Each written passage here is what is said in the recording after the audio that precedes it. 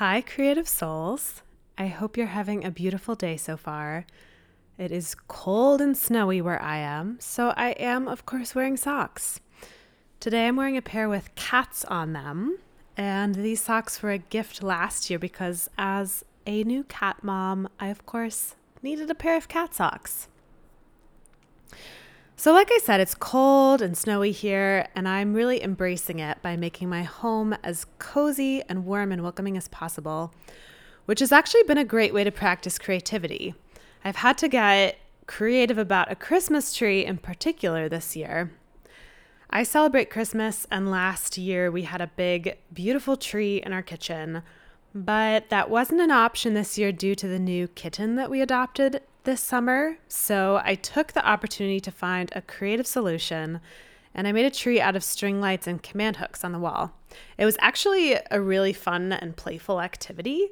And so I'm grateful for the prompt or the constraint provided by the kitten situation because I was able to turn it into an opportunity for creativity. So that was just a mini little creative tidbit that I wanted to share with you today.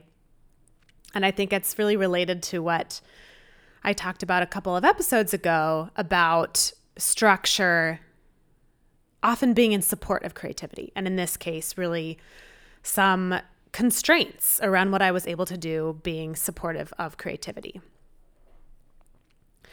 So let's get into today's main topic. What I really want to talk about today is one of the main reasons why I believe so deeply in a regular creative practice. So let's start with a story, shall we? I grew up as a very indecisive kid.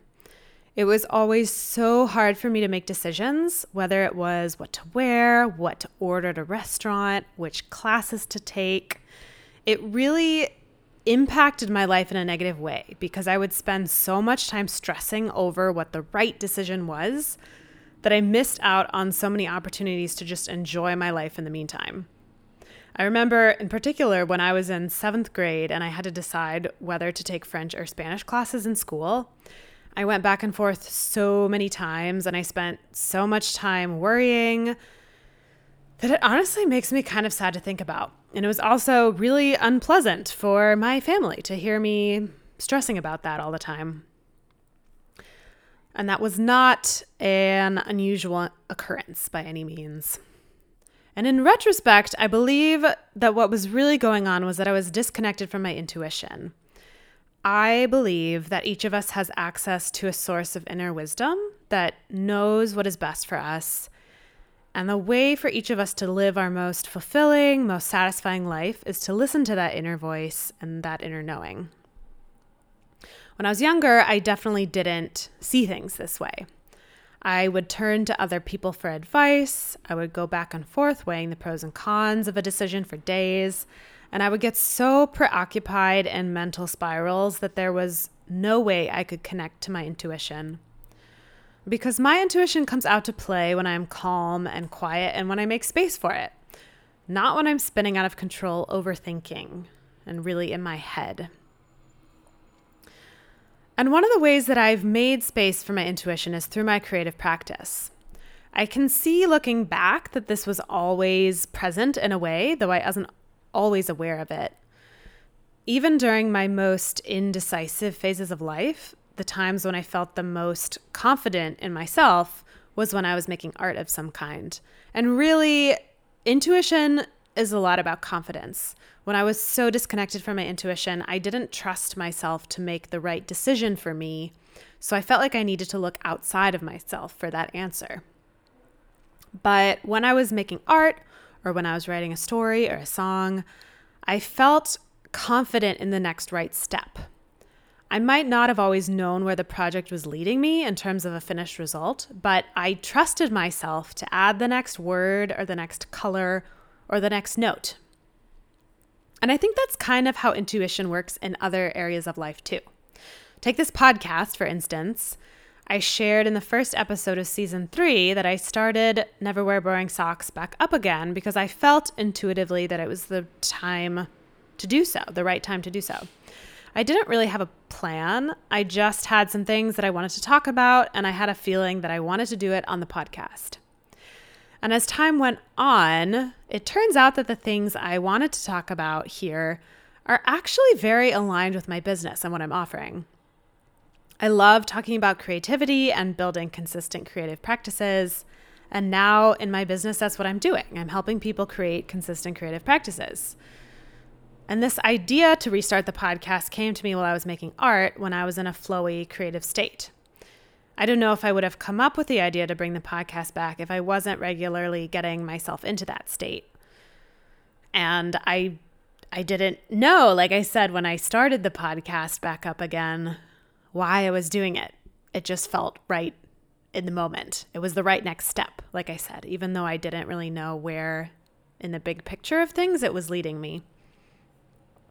And I also want to point out here that not everybody feels super connected to their intuition right away when they're making art, and that's okay. Another thing that I think is true about intuition is that it gets stronger with practice, just like anything else. The more you sit down to write, the more space you make for your writing practice, the stronger your writing gets. And the more you make space for your intuition, the stronger your intuition gets as well. There are plenty of different ways to connect to your intuition, but a consistent creative practice has been one of the most game-changing ways for me to do that. And if you feel like a consistent creative practice will be helpful for you too, but you're having a hard time making it happen, I would be truly honored to support you.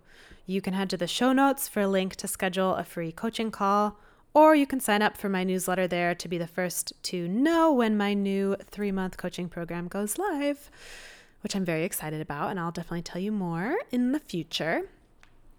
And in my newsletter, I also send musings on creativity, behind the scenes looks at things I'm making and working on, and also some things that are inspiring me. So it's really one of my favorite places to connect, and I would love to have you there. I like to think of it as kind of a virtual care package of creative inspiration and support. So to wrap up this episode, I want to move on to some reflection questions, which is how I like to end these. I want you to be able to take your insights from this episode. First, give yourself time for insights to really reflect on some things, and then be able to take those into your real life. So as always, feel free to journal on these, talk to yourself out loud about them, ponder them as you go for a walk, whatever works best for you. I like journaling because it keeps me more focused, but that's me. So here are a few things to reflect on around today's topic. First, when do you feel most connected to your intuition? Is it a certain time of day, while you're doing a certain activity, when you're by yourself? And then how can you invite more of that into your life? So for example, if you also feel connected to your intuition while you're making art, can you make more time for art in your daily life? And then once you've identified what you want to invite more of into your life, what support do you need to make that happen? If you want to make more art, what do you need in terms of your space, your community, your people, your schedule, in order to make that a reality? That is all I wanted to share for today's episode. I hope it was helpful, and if you did get something out of it, I would love if you took a few moments to leave a rating and review, or send it to someone who might enjoy it too. I look forward to talking to you again soon, and in the meantime, remember to never wear boring socks.